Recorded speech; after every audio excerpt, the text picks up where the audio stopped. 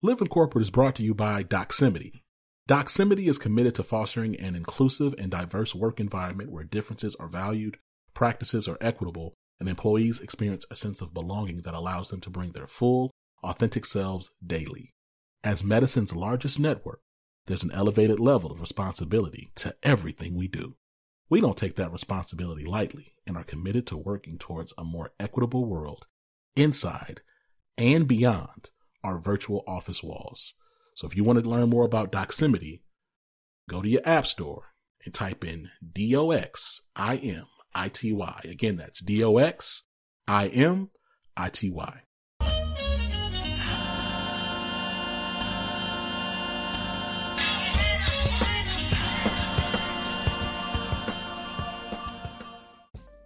What's up, y'all? It's Zach. We live in corporate, and we are back. Now, listen, if you're listening to this, straight up, if you're listening to this, you're listening to the parent of a newborn, okay? Now, look, y'all remember probably about 2 years ago, I was excited, you know what I'm saying? We had just brought Emery into the world, really, Candace brought Emery into the world. But, man, this newborn situation, having a newborn and a 2-year-old, sheesh, I don't know. Listen, I raised my hand like 11 in Hunger Games. I'm with y'all in solidarity to all of my COVID pandemic parents. That's right, pandemic is still going on. So you're listening to someone who is not just tired, and I don't want to, it's easy to say you're tired, but there's this odd combination, y'all, I have of just exhaustion and hope and gratitude right now, right? Like, seeing this newborn, seeing Amon, Sinclair Nunn. Amon means faith, Sinclair means pure, and then Nunn, I don't know. I mean, I don't know. It's my colonizer last name. You know what I'm saying? I don't know. But really thankful for this new life and our family expanding. I'm really thankful for new opportunities. I'm thankful for Live in Corporate continuing to grow and expand. And I continue to be thankful for the guests that we were able to bring on to Live in Corporate. The latest one we have for you this week is Dana Brownlee. Listen, Dana Brownlee is a lot of different things, okay? She's a Forbes senior contributor. She is a foremost expert speaker on the matter, topics around anti-racism, leadership, organizational effectiveness. I have been so excited to get Miss Brownlee on Live in Corporate for some years now. And I say years as if Live in Corporate's been around for decades. Live in Corporate's been around a little over 4 years. So yes, since Live in Corporate has started, I've been looking to try to get Miss Brownlee on the show. And it's just a great time. We talk about anti-racism. We talk about the difference in anti-racism and what is commonly described as DEI work and the points of difference there. And we talk about really what anti-racism looks like practically in the workplace. And, because that term is thrown around a lot, but like, what does it actually really mean organizationally? What does it mean behaviorally? Like, what does it actually mean? And so I'm excited to bring this conversation to y'all. Okay. Now, before we get to that conversation, we're going to pivot over. All right. Little bit of workplace democracy. All right. Shout out to our new segment. A little bit of some other announcements we got. A little bit of in-house ads. We do ads. We don't do ads like everybody else be doing ads. Like y'all be doing McDonald's and stuff like that. Like, nah, we be having. It's just different over here. So, make sure and enjoy the next segment. The next thing you're going to hear after that is going to be my conversation with Dana Brownlee. Talk to y'all soon.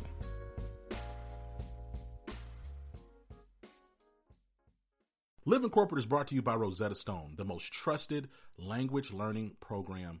It's incredible. Okay, so first off, you didn't know, Rosetta Stone is a trusted expert for over 30 years with millions of users and 25 languages offered. They have fast language acquisition, meaning you're actually going to pick up the language because it's going to provide an immersive experience for you through their program.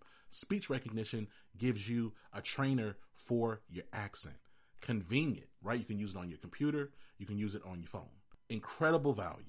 Lifetime membership has all languages for any and all trips or language needs in life. That's lifetime access to 25 language courses Rosetta Stone's offers for 50% off. That's a steal, y'all. So don't put off learning that language. There's no better time than right now to get started. For a limited time, Living Corporate listeners can get Rosetta Stone's lifetime membership for 50% off. Visit rosettastone.com/today. That's 50% off unlimited access to 25 language courses for the rest of your life. Redeem your 50% off at rosettastone.com/today today. When you're building a culture of belonging, every word counts. That's why Textio brings the world's most advanced language insights into your hiring and employer brand content. Our industry-leading approach to artificial intelligence and machine learning provides the tools needed to find more diverse candidates. In short, Textio builds more equitable workspaces, guiding businesses and writing more inclusive job posts. And we're building on that success by bringing even more products to the market for all people who share our belief that language matters. Words have power. And at Textio, we harness that power to increase the access and availability of value-driven work for everyone. Living Corporate is brought to you by Doximity. Doximity helps over 2 million medical professionals. We are the largest medical network that includes over 80% of physicians and over 50% of physician assistants and nurse practitioners. We don't take that responsibility lightly and committed to working towards a more equitable world inside and beyond our virtual office walls. If you want to learn more about Doximity, check out your app store at DOXIMITY. That's DOXIMITY.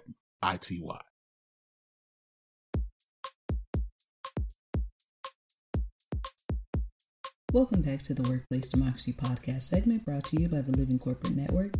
I'm your host, Ty Robinson, an attorney licensed to practice law in the state of Maryland.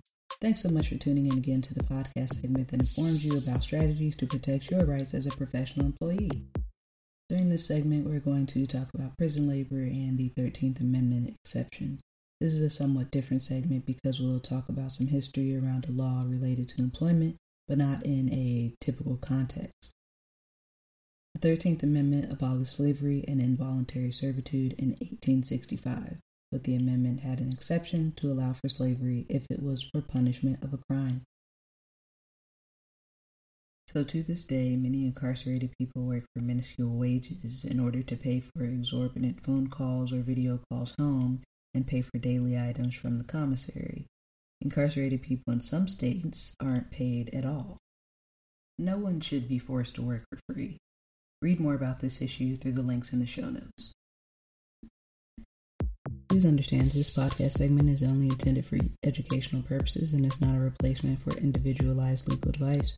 You should always seek the services of a licensed attorney who will look at the specific facts of your individual circumstance if you are contemplating legal action. Additionally, the views expressed in this podcast are my own and are not reflective of my employer.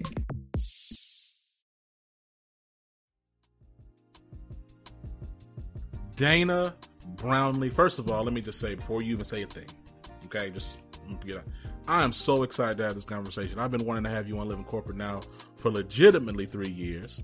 And oh my goodness, thank you so much. No, it's honestly, it's an honor to have you. How are you doing?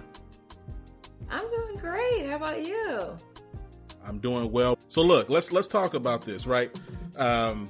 People call it the summer of George Floyd. 2 years ago, George Floyd was murdered in the street on camera, and we saw this like renaissance of like white empathy towards black lives, and like being black was like really in vogue. Like you was walking around, people like giving you hugs, white folks apologizing to you, handing you candy, people saying hi while I'm jogging. Yeah, hey. Or people open the door for you. I'm so sorry. It's like, what in the world is going on?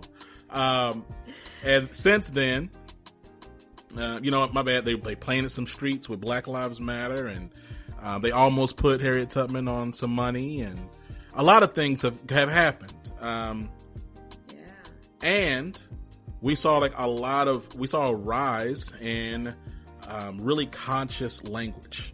And one of those, and not to say this language was not present before, that's not honest. This language has been present for several decades, but we started seeing more and more people talk about the concept of anti-racism. It's not enough to not be racist, you need to be anti-racist. And then there's a lot of content that started coming up around what does it look like to make an anti-racist workforce or to have an anti-racist leadership. I'm curious, like when you consider the term anti-racism, Dana, what comes to mind for you? Well, thank you so much for having me on, and thank you for the kind words. I'm just really, really happy to be here and to talk about this. I love this topic. So, what is anti-racism for me? For me, I love the simplicity of it. It's like we all learned in, I don't know what was it, 3rd, 4th grade, that anti is that prefix that means kind of against.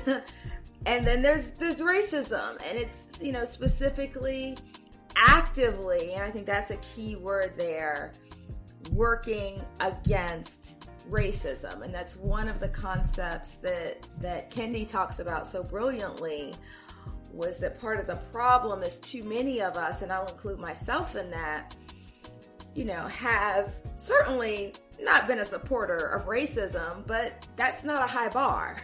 It's really not a high bar at all. But the question is, well, what are you doing to actively work against it on a regular basis? It's like walking by that fire, that house that's on fire. Feeling bad is not a high bar. Wishing the house wasn't on fire, not a high bar. That just kind of makes you a decent human being. But where the change comes in is actually taking action. And, I love the fact that you said it's not a new concept. Those who've read Kendi's, work will know that he says he didn't create the term, and, he wasn't the originator, and he talks about Angela Davis using it decades earlier. So not a new concept, but we just haven't taken that action. And so that's why I love the term, and that's where I choose to place most of my energy. The idea of being like anti something, like to your point, like being against racism, like to me it would seem to it would intimate that there would need to be like specific actions taken to push back against the thing, right? So like when I think about anti-racism, I think about the idea of, okay, well, if you're anti-racist at work, then there are certain things that are happening that are racist at work, and then you're taking action to be against those racist things. Like if you were to talk to me about or if you were to articulate further, like what does it mean to be anti-racist in action, like in the going ons of the workplace, like what are some things that come to mind for you?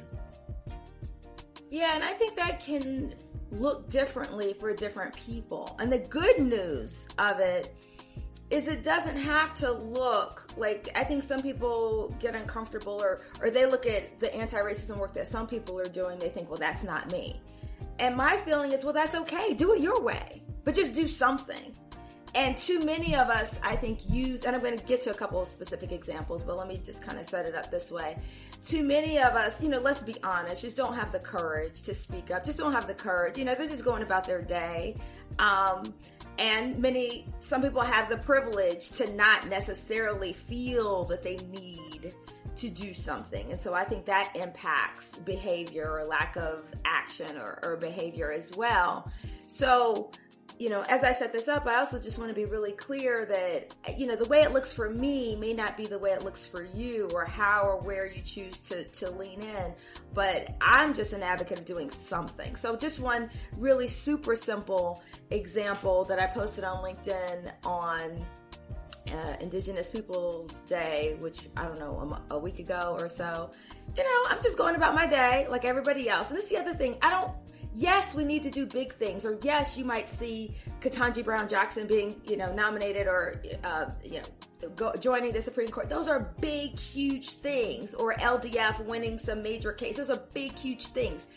But each of us can do small things, can do little things. And one of my favorite quotes is, I think it's Margaret Mead's, talking about that, all it takes is just a small group of thoughtful, committed citizens who can change the world. And that's the only thing that really ever has. But back to Indigenous Peoples Day. So I came back from a jog and, looked at my calendar, trying to figure out what I needed to do. And in bright red, I saw Columbus Day. And I mean, that shouldn't seem surprising, I guess. But to me, in this state of, as you teed it up, we're supposed to be so conscious now. We're supposed to be so, considerate. And I just thought, how can we still on our calendars, how can these publishers still be calling this Columbus Day with everything that's known, knowing the impact that likely has on Indigenous people in their communities and on all of us. And so I said, I'm not buying this calendar anymore. Who makes this calendar? Let me go. We've got the Googler now. I mean, I didn't have that growing up, and now it's super easy. I feel like there are no excuses. So I hop on the Googler, say who makes this, and find out it was an at-a-glance calendar, and I found that they were, there's a company, I think the company is Acro or ACO. It's a $2 billion company that manages multiple brands. And I just posted on LinkedIn and I'm, hey, in 2022, this is not okay. And I really would like to know what your plan is for doing this differently moving forward. This really is not okay. I'm thinking about all the, it's a $2 billion company. It's a lot of people. I'm thinking, what about all the people who work there? How does that make them feel? Knowing that this is what's being put out. And so I put that out there, not because I expected, not because I expect them to call me up and say, oh, okay, thanks for letting us know. We're going to go change it. But as an example, like, hey, everybody, this is a tiny, tiny thing. It literally took me 10 minutes to do this. What is something that, we all could be doing, and myself included, on a regular basis? Because I get that question all the time. Like, how do you move beyond book clubs and how do you move beyond feeling bad? Well, small actions like that, that's how you move beyond it. I know it might not sound terribly sexy or it didn't go viral or anything like that, but you don't know the impact that pressure, that small pressure, when all of us are creating small bits of pressure, it makes a difference. This podcast, Living Corporate, it's brought to you by Squarespace. Squarespace is the all-in-one website platform for entrepreneurs to stand out and succeed online. Whether you're just starting out or managing a growing brand, Squarespace makes it easy to create a beautiful website, engage with the audience, and sell anything from products to content to time, all in one place on your terms. Let me tell you something. Y'all might not know this, but Living Corporate, we started our whole journey on Squarespace. My website, ZacharyNunn.com, it's on Squarespace. I can't tell you how much I appreciate its fluid engine, the ability to create world-class templates and design.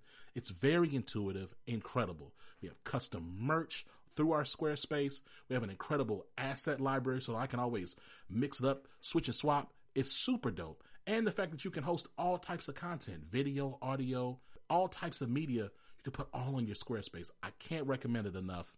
If you want to learn more about Squarespace, check out squarespace.com for a free trial. And when you're ready to launch, go to squarespace.com/corporate to save 10% off your first purchase of a website or domain. Again, that's squarespace.com/corporate to save 10% off your first purchase of a website or domain. Thank you for this incredible answer. My follow-up to that is, do you believe that the weight of anti-racist action is the same between black folks and majority/white folks? I thought you were going to ask me a different question. So give me the question. Answer the question you thought I was going to ask you. Okay, so what I thought you were going to ask is people of color. When you said black folks, I thought you were going to go to, is it different for black folks versus people of color? And the answer for me is certainly not necessarily, and oftentimes not. And I think that that's evidenced, not to say, so, let me be clear, racism and oppression comes in many forms, and there are many racial groups that have been oppressed since the beginning of time. It's not unique to Black people, certainly, or indigenous people, certainly. I mean, the Chinese Exclusion Act was real. I mean, so we know that this has happened, that many racial groups have been victimized and marginalized. So it's not to minimize that in any way. But I think that the recent example that we had with the Los Angeles City Council president who, was forced to resign, a woman who herself was a woman of color, but still found it appropriate to use racist, anti-Black tropes. So one of the dangers that we have is painting with a really broad brush and assuming that anybody who's not white has the same experience. Oh, that's 1,000%, right? I think and the thing about it is we can look at just a bunch of data across the world and see that anti-Blackness is a global phenomenon, right? It's a unique point of oppression across the world. It's global, it's distinct, and it has a unique history. I mean, yes, Cameron Diaz and Viola Davis might both technically be women of color, but you can't tell me that Hollywood views them the same and they're going to, experience the same level of oppression. 100%, right? And I think so there's, I've always had I've always challenged, I had issue with even the term people of color and BIPOC because I believe there's a level of erasure there. And frankly, I think there's a level of anti-Blackness there. And so I appreciate that answer. And I do believe it's a nuanced, it's not as nuanced as people, because a lot of people say, Dana, but a lot of people say this is a nuanced conversation to kind of get away from just having uncomfortable dialogue. So it's nuanced. It's not that nuanced, but it is a nuanced conversation regarding the points of solidarity and difference in non-white communities and space and cultures. I do want to go back to my other question, though, of what does it look like to challenge white folks as it pertains to anti-racism? And I ask this question because just in every measurable facet, Dana, from health, comorbidities and wealth accumulation and education access and career acceleration, to unemployment, to food access, to housing access, to financial loans, every aspect, white folks have an exponential advantage and baked into the very fabric of the way that we operate as a colonized society, Western society, particularly where you and I have this conversation in America. And so I want to talk about white folks, and what their accountability is, because I'll put my cards on the table. I do think they have an outsized accountability when it comes to anti-racism because they have so much more power baked into the very fabric of how we exist. And so I'm curious, what's your position on that? And what does it look like if you agree? And then if you do agree, what does it look like to drive accountability and engagement for them to be anti-racist? Yeah, that's a big question. And I think I'm largely in agreement with you. When you were talking, one of the quotes that I saw on LinkedIn, and I wish I could attribute it to someone because it's not mine, but for me, it really, really cut to the core from a Black-white perspective.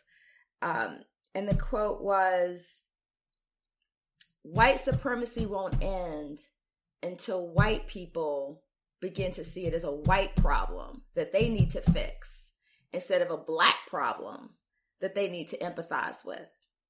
And for me, that kind of said it all. And it's not in any way to say, hey, this is your stuff, we don't want to have anything to do with it. Because I'm a believer in, unfortunately, we're in such a bad shape. It's like racism is a multi-lane highway. Pick your lane and just keep your foot on the gas.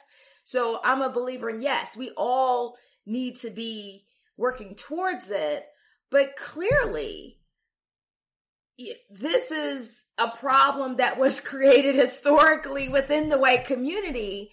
And there's a lot of work and accountability that needs to be done there. And so that's why, sometimes there's this debate about white people, participating and they shouldn't participate, whatever. I'm a big proponent of them participating because I think they need to have a whole lot of accountability, And, but before you can even have the accountability, you need to acknowledge, and you need to, we got to get past, this, I think about doing my daughter's hair the other day, and it was all kind of, it was a little ornery there, and I wanted to take the time to comb it through, and she didn't want me to comb it through. So we were rushing. So I was like, okay, let me just slap some stuff, just make it kind of look good on the outside. But I know inside it's a bird's nest. And so I need to, still comb it through.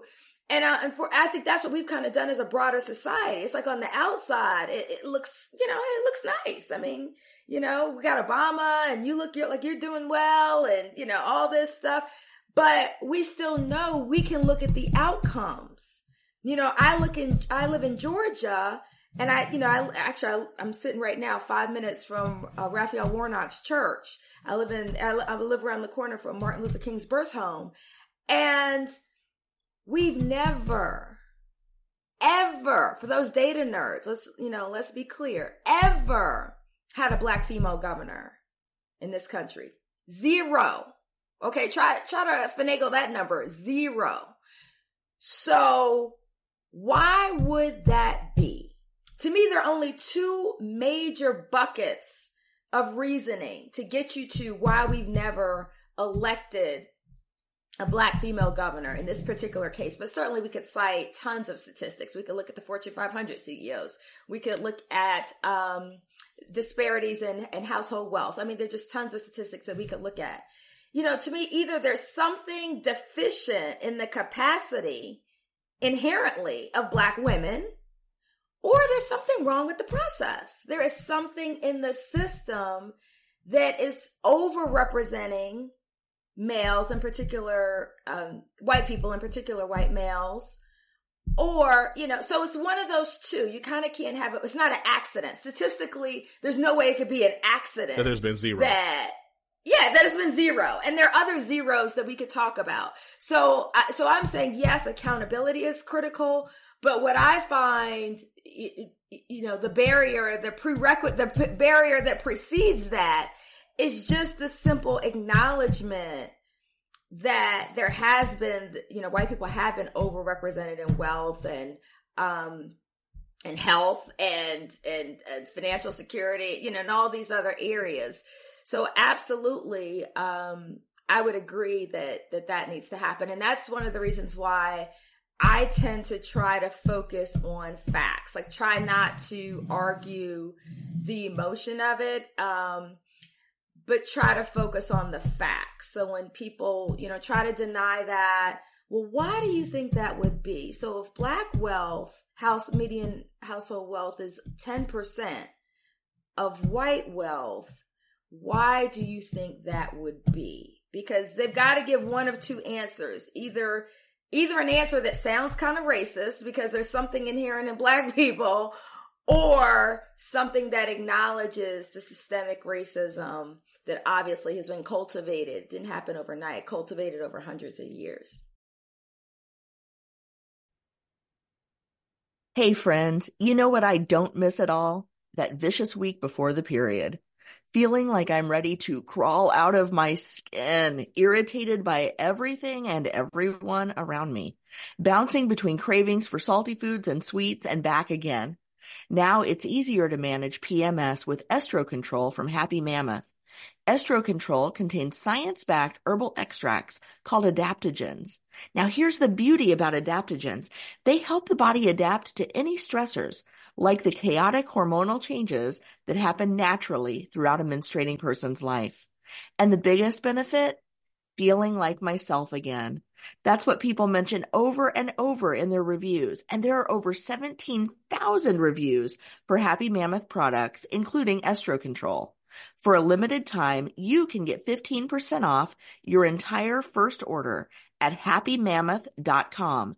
Just use the code CORP, C-O-R-P, at checkout. That's happymammoth.com and use the code CORP for 15% off today. You know, and it's interesting because like you said something earlier about like some of us just don't have the courage to speak up and like really, and here's the thing, like I try not to, and it's not, I don't do a good job of it consistently, Dana, but I try not to hold it against Black folks who choose not to shake the table or rattle or say something when they think something is wrong, because we have to survive. We live in a capitalist society. You need money to live. And the data's been proven that Black folks are often, when it comes to layoffs and even just retaliatory behaviors or increased performance management or performance improvement plans, Black folks are on the short end of the stick on all those different things. So I'm not going to I try not to wag my finger or shake my head too hard when people just say, hey, I think that's wrong, but I have a family, I gotta survive, whatever. My only caveat to that is when Black folks do step on other Black folks to then advance and move around. And that's the part. And again, like there's history there as well. Like we had Dr. Caitlin Rosenthal on, who wrote this book called Accounting for Slavery. And we talked about like even just the history, the meta narrative of Black folks being delegated to manage other Black folks and keep them in line. And so I do believe we see that phenomena carry forward in corporate America. All that said is I don't think it's fair I don't think it's fair to say white people can't participate. They absolutely need to be participating in anti-racism.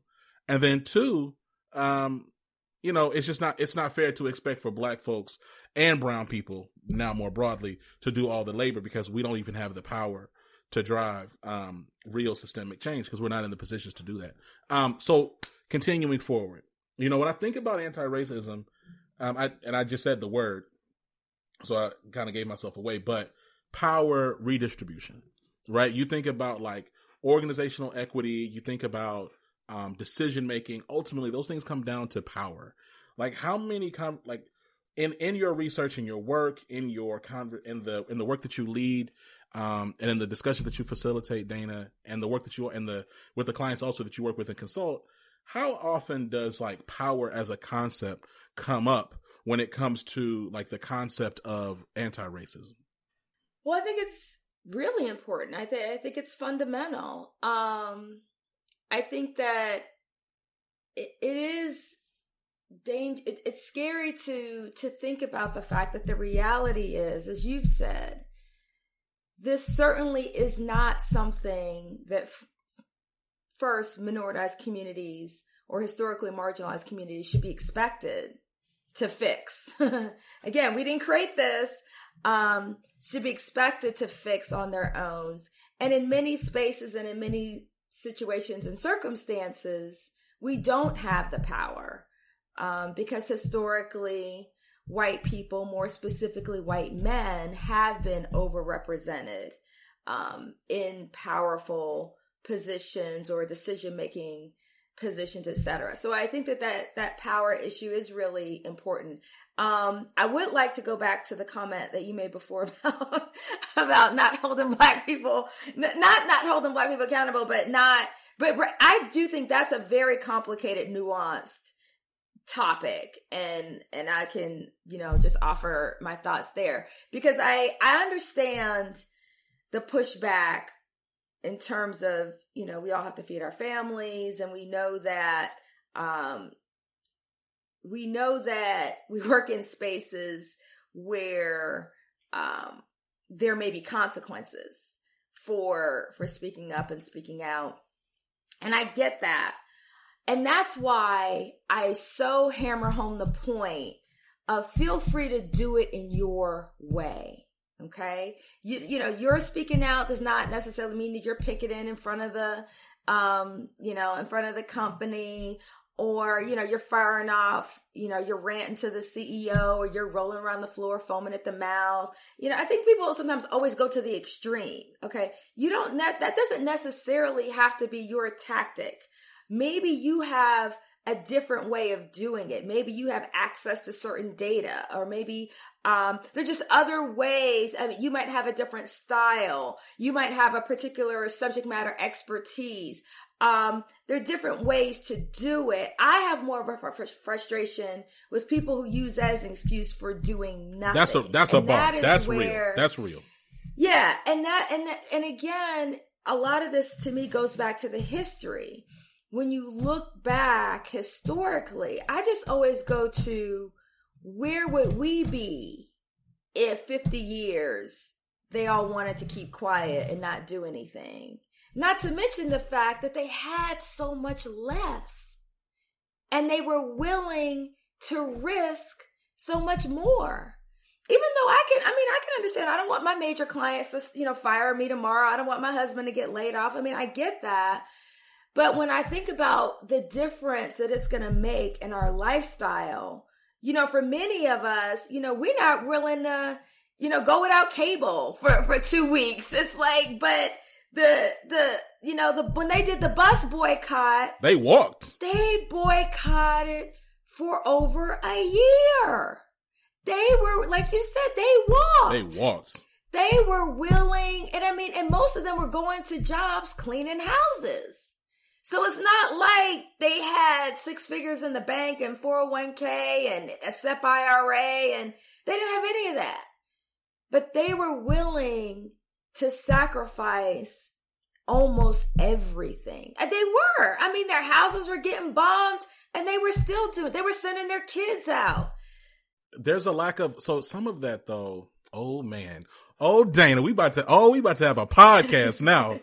See, some of that though comes down to, and for greater context, of course, like not all the black folks were even pro King. A lot of them liked what they had and didn't want to give it up. That's true. But to your point though, like there was a level of organization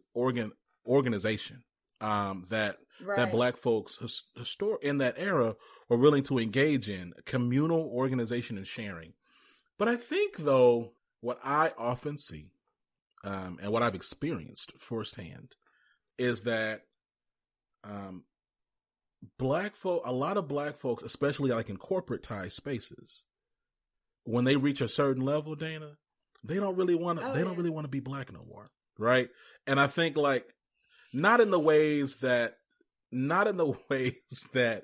are tangible and helpful to their community. They really want to be white or white adjacent as it pertains. They don't want to coordinate, and they don't want to sacrifice, and they don't want to give. Not in any context that would threaten, to your point, your 401k. You said some other thing. I don't even know what you're talking about. Say it again. 401ks. The SEP IRA. SEP IRA. What is the SEP IRA? Just because I left corporate 20 years ago. Let me look up SEP IRA. The SEP IRA. Every time you've been noticing, I've been looking down. I'm over here like, what is he talking about? Oh, simplified employee pension plan. Oh yeah, that sounds right. It's for entrepreneurs. Okay, well let me click on that. I'm gonna bookmark that later. So here's the thing. I do think too that when you think about how corporate America has shifted and changed, especially as we've integrated as a society, right? We black and brown people have been presented with this carrot of hey, you can be a part of us. You can be one of us. You can have a seat at this table. You'll be the only one at the table, and it'll be a kiddie seat. And we're going to give you a kid's menu, but you can sit here. And, I think that's the one of the challenges, right? Where you think back in the day, 50 years ago, black folk, yes, there were black executives back then, but it was literally 5 black people, right? It was virtually, that didn't happen. That didn't exist. So it was easier to practice solidarity and community because we were all that we had. Whereas today, I think a lot of us, we buy into this illusion that we're somehow different, we're somehow special, and that we're not like the other black folks. We're such and such because we got this degree, we got this certification, and we work at this bank or this company that could lay us off today, but we work here, so it's different. So all that being said, I want to get back to let's talk a little bit about the landscape of DEI today. You talked you talked a little bit about the lack of Black women governors in Georgia. I'm actually from Rome, Georgia, by the way. Yeah, I'm up the street. You know what I'm saying, a couple hours away, not too far. But it's interesting as I look at this landscape. I see an increasingly right-leaning political space, right? I think everything is pushing that way.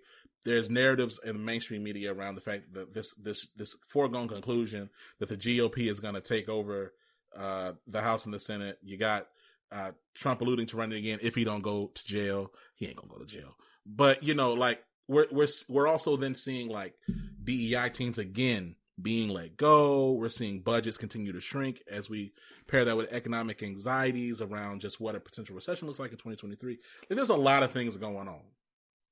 What is your prospects as you look at diversity, equity, inclusion, the work that you do, the work that a lot of folks are doing out here to create equitable cultures? Where do you see that going in the next couple of years? So first, I need to step back again to clarify, provide context, because I view DEI and workplace anti-racism is pretty different. And so I just want to give that context first. And I think that too often what happens is they're so conflated. They're kind of viewed as one and the same. And I would argue that that's one of the reasons why we've made so little progress, specifically related to racism, anti-Black racism in particular, over the past several decades, is that most organizations have DEI. Most of them have a requirement that the organization exists, not necessarily that it be impactful or that there be specific outcomes, but just that, there's an existence. Sometimes that's one person, sometimes that's a group of people. I think that that's really important work, but I think that unfortunately what's happened over time, because of course DEI is looking at a range of differences, both visible and invisible. In fact, most of them are probably invisible. That's a really, really broad umbrella.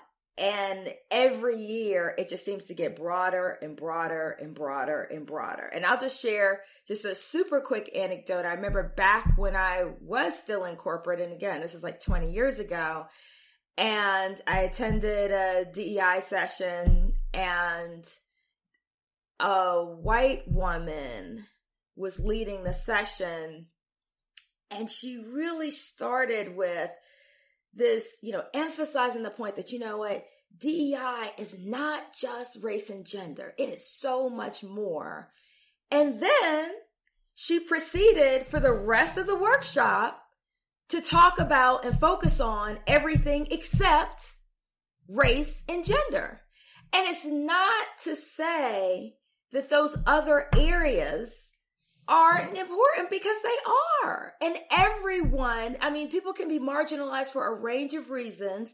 And we truly do want to create inclusive work environments. And that means everybody, whether you feel marginalized because of your learning style or your sexual orientation or for whatever, for your parental status, for your marital status, your age. These are all legitimate, important areas to explore.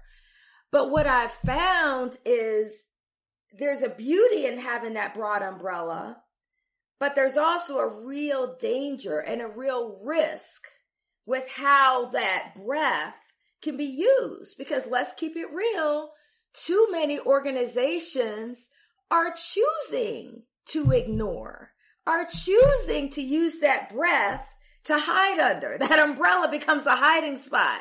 Because you know what?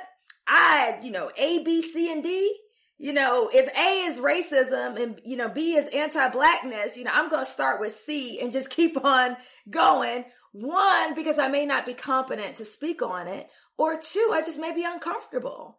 I'd much rather the white woman who was standing leading my workshop, she didn't want to talk about racism. She didn't want to talk about Blackness. She wasn't comfortable talking about that stuff. So she had like 20 other things she could pick from. So she, spun that roulette wheel and just decided to pick something else. So for me, again, if we look at the outcomes, we look at the number of Black CEOs in the Fortune 500, or you look at the number of Black people sitting on corporate boards or in executive positions in IT firms. There's so many different metrics you can choose from. But if you look at the fact that DEI is not new. I mean, DEI has been around, since I think officially it started with the Kennedy executive order in the 50s. And, it's really been around since 70s, 80s for sure, in many organizations. But when you look at the data, the metrics, why has the plight of Black professionals not been enhanced dramatically over that time? And I would argue that DEI has, while I think it's been helpful in many spaces, it is not the panacea. It has not been the fix necessarily for anti-Black racism in particular. So I'm a big believer in both and.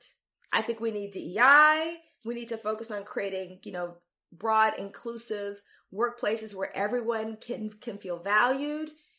But if we're really trying to be serious about fixing systemic racism, we got to get in there and address it and attack it as a specific business imperative and as a specific challenge, a specific problem, not just append it to DEI and think that, every February, we can just have a couple lunch and learns to celebrate a Heritage Month and think that somehow is going to ameliorate centuries of systemic racism. It's not going to do it. To me, it's almost like when COVID hit.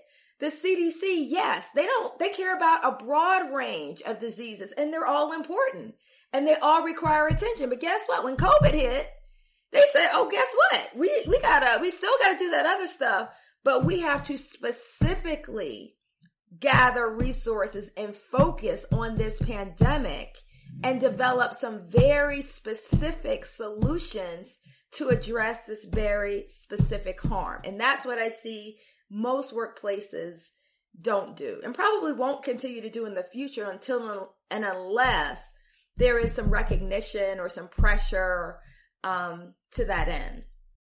It's interesting, like to that point, like, I've been having conversations around the fact that, like, I think diversity, equity, inclusion as it's most commonly presented and pushed is really a scam. Like it's largely positioned to benefit everybody but Black folks. Like, and oftentimes, we're just kind of starting to see some narrative and language and focus around Black women, but like historically, it's really been a space where I've seen white women really accelerate their careers. Like, it sounds as if to me, though, your position is that anti-Blackness in that work is much more for the this is gonna, not to trigger anybody, but this is like more activist. It's a much more like pointed, forward-facing work than corporatized diversity, equity, inclusion work. Would you agree with that?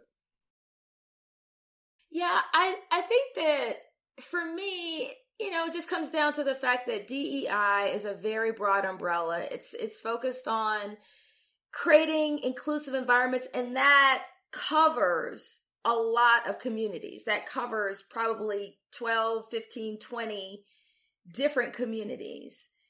And unfortunately, the irony is, because much of this work is done in workplaces and spaces that are somewhat anti-Black and are hostile and do have systemic racism, they're not really motivated to focus on racism. And I think that's kind of a no-brainer. And so even though technically it should be, one of those communities, I find it's not prominently represented. I find it's not sufficiently represented. And another example, For me, for example, I do think life experience makes a huge difference. Life experience and education. I don't think just because you're a Black person, you're an authority. But I do think life experience makes a difference. And this is, another example. Like, I get requests all the time to talk about DEI, and I am very clear. In fact, there's a bio. I have a separate bio because I am not a DEI expert. I am a workplace anti-racism thought leader. And I'm very specific about that for a number of reasons. But one of the reasons too is I recognize that I just am not knowledgeable. I'm not the right person. If you want to have a broader DEI conversation, and let's say, for example, we want to deal with, gender identity issues, sexual orientation issues. Okay, now I'm a student. I'm not a teacher. Okay.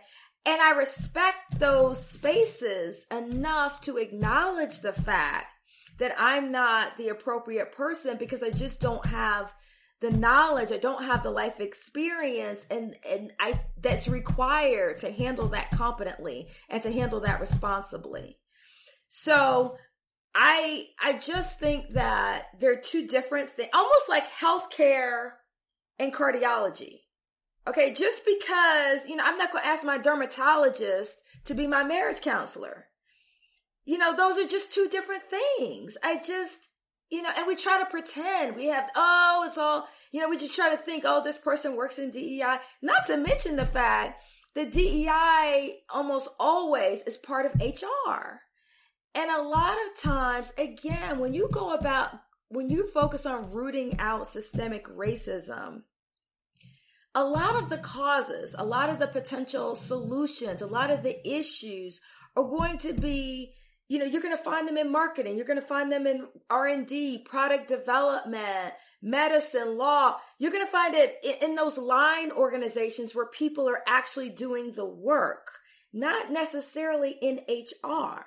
So, like, my husband's a physician, and so he's always talked to me about how racism shows up from a clinical perspective. And I've worked with a lot of other doctors, and I, just wrote an article about the maternal mortality crisis and how that impacts Black and Brown communities more significantly. COVID, another great example, is the HR person, and it's not in any way to, demean, to HR. And I'm not trying to do that at all. But I'm saying if we're trying to get really clear in terms of, okay, this process is broken, and this process, the way it's contrived, discriminates, against certain people or advantages certain people. It's the people who are using the process day in and day out who are in a position to see that. Again, using my husband's example, he tells me about the things that are happening, but they're happening in a clinical setting. The person who's sitting in corporate HR is not going to know that. Is not going to be able to take action on that or make a suggestion or say this isn't working or this isn't right. So those are some of the reasons why I feel that, one, they're just two different things. And two, they're not working to benefit many Black professionals as well as they could, and certainly not as they purport to be, because you can, again, look on the surface and we have the team or the chief diversity officer. A lot of it looks good on the surface, but I just always drive people to the metrics. What do the metrics look like? And even there, you have to be careful because, we could, sprinkle some chocolate chips in there and make things look a little better on the surface. And again, as we all know, diversity doesn't necessarily mean inclusion. So. Come on, Dana. Come on. Now you dropping all the bars. This is why I want to have you on the show. See, thank you so much for being a guest. I know we consider you a friend of the show. It's funny. I had this joke, but the timing is off, but I'm going to say it anyway. So it's funny because you was talking about Black History Month, but now we got Juneteenth too. So. Right. You know what I'm saying? Oh yeah, two. I mean, watermelon chicken sandwiches for everybody. And then we can just keep it moving. I think that's really where you're absolutely right.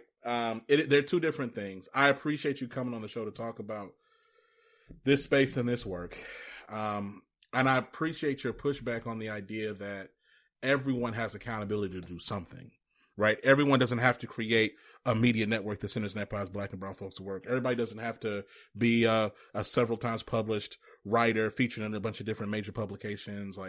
Everyone doesn't have to rail or picket outside but everybody can do something to push for anti-racism. So that makes a lot of sense to me.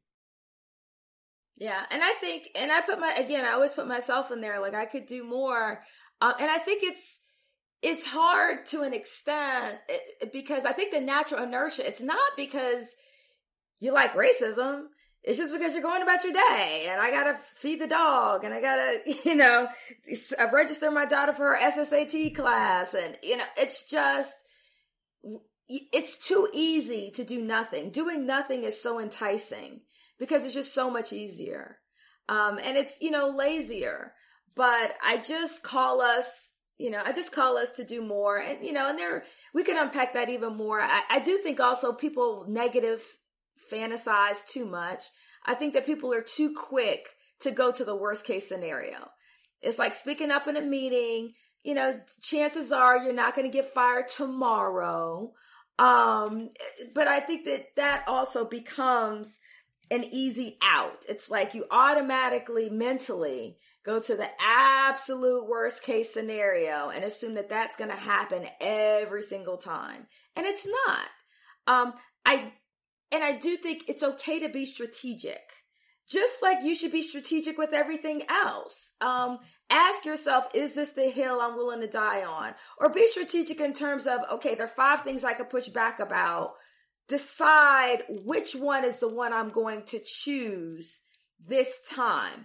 Am I the right messenger? Like, I might choose not necessarily out of lack of courage, but I'm more so being strategic because I realize I'm not really the best person to push on this. Maybe somebody else would be in a better position. I don't think I would be as successful as somebody else might be. So there's nothing wrong with being strategic and saying, maybe it's not the right time. I'm not the right messenger, or this isn't the right way to do it. I need to come back 2 months from now once I have more data and do it this way, and, enlist some support and someone else maybe who's had similar experiences. So there's nothing wrong with being strategic or doing it your way. But I just think that doing nothing is what too many of us do too often. And that's not going to get us where we need to go. And I feel like we owe it to our kids. I absolutely feel like we owe it to our kids. Dana, I mean, I don't know if we can really end it better than that. This has been a phenomenal conversation. Thank you so much for coming on Living Corporate. Thank you for having me. Of course. Excited about this conversation. Now, look, you're always writing something. You're always building and working on something. What would you like to, what should people be looking out for? What are you excited about? What can we make sure that we promote before you get up out of here? Well, if you want to connect with me, please follow me on LinkedIn or on my Forbes page. I mean, that's where I'm speaking most often, and that's where I'm posting. This morning, I just posted an article about this amazing man from Sierra Leone, but he lives here, named Mohamed Kamara. And he lost his sister and his aunt in the same month in 2017 to pregnancy-related complications. And that motivated him to create a virtual gynecology telehealth platform, specifically targeted to Black and brown women. And I just think he's just an amazing example. He's 30 years old, I think, around at the time. And it would have been much safer for him to just keep doing his corporate finance gig. I mean, he was doing great, but he really wanted to tackle this problem. And he's now been supported by Medscape and Google and just done some really amazing things. So yeah, follow me on LinkedIn and Forbes. And I just trying to do my part. And I love interacting with similarly minded individuals. So thanks again for having me. It was an honor, Dana. Hope to talk to you soon. Yes, would love to. Peace.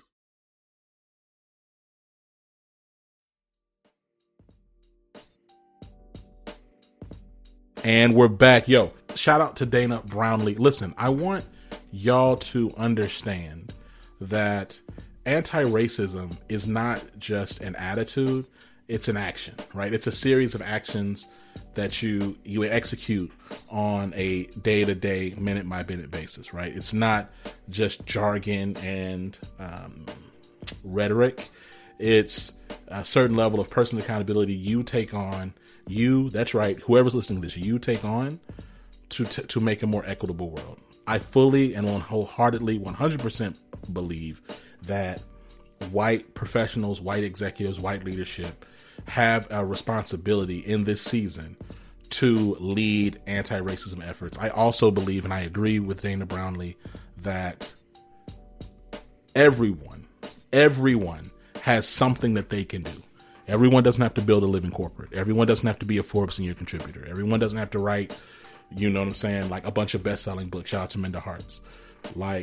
But everyone has something they can do. Everyone has something they can contribute. It doesn't have to look like everybody else, but it has to be something. That's right. Has to be something, right? For anti-racism to really happen, we all have to lift up and do something. And as I say that, again, the bulk of responsibility for creating anti-racist movements, anti-racist cultures, anti-racist environments are those who wield the most power. And those who wield the most power are white executives. Okay? That's right. So I'm not going to act like we're all equal in our responsibility, because we all don't have equal amounts of power, right? With great power comes great responsibility. Shout out Spider-Man. You know what I'm saying? Well, really shout out to Uncle Ben, right? I mean, he was the one who dropped that gem. And I mean, you know, y'all might think it's always just a comic book, but I'm saying that was a bar. That was a bar, right? Your responsibility is correlates with the power that you have. That's just, I mean, come on, like that's just good wisdom right there. Shout out to Stan Lee, to be honest. Anywho, listen, I appreciate you. You're listening to me record this conversation. We're coming up on Thanksgiving. I hope that you're taking the time that you need, especially in this season where tech organizations are laying folks off left and right and then hiring folks right back and trying to bring on contractors and just to use them and kick them to the curb. I mean, as we're looking at Twitter completely evaporate in front of our eyes, I hope that you're taking the time that you need for you. I hope this season reminds you that you matter to you, right? You matter to you. You might matter to other folks for a season or as long as you are giving them what they want, but you ultimately need to matter to you. All right. So take care of yourself. Make sure you give us 5 stars on Apple Podcasts.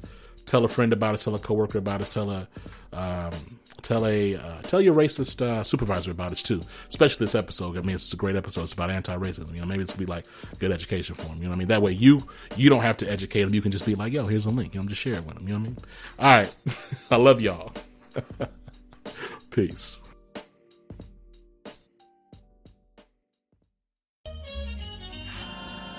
Living Corporate is a podcast by Living Corporate LLC. Our logo was designed by David Dawkins. Our theme music was produced by Ken Brown. Additional music production by Antoine Franklin for Musical Elevation. Post-production is handled by Jeremy Jackson.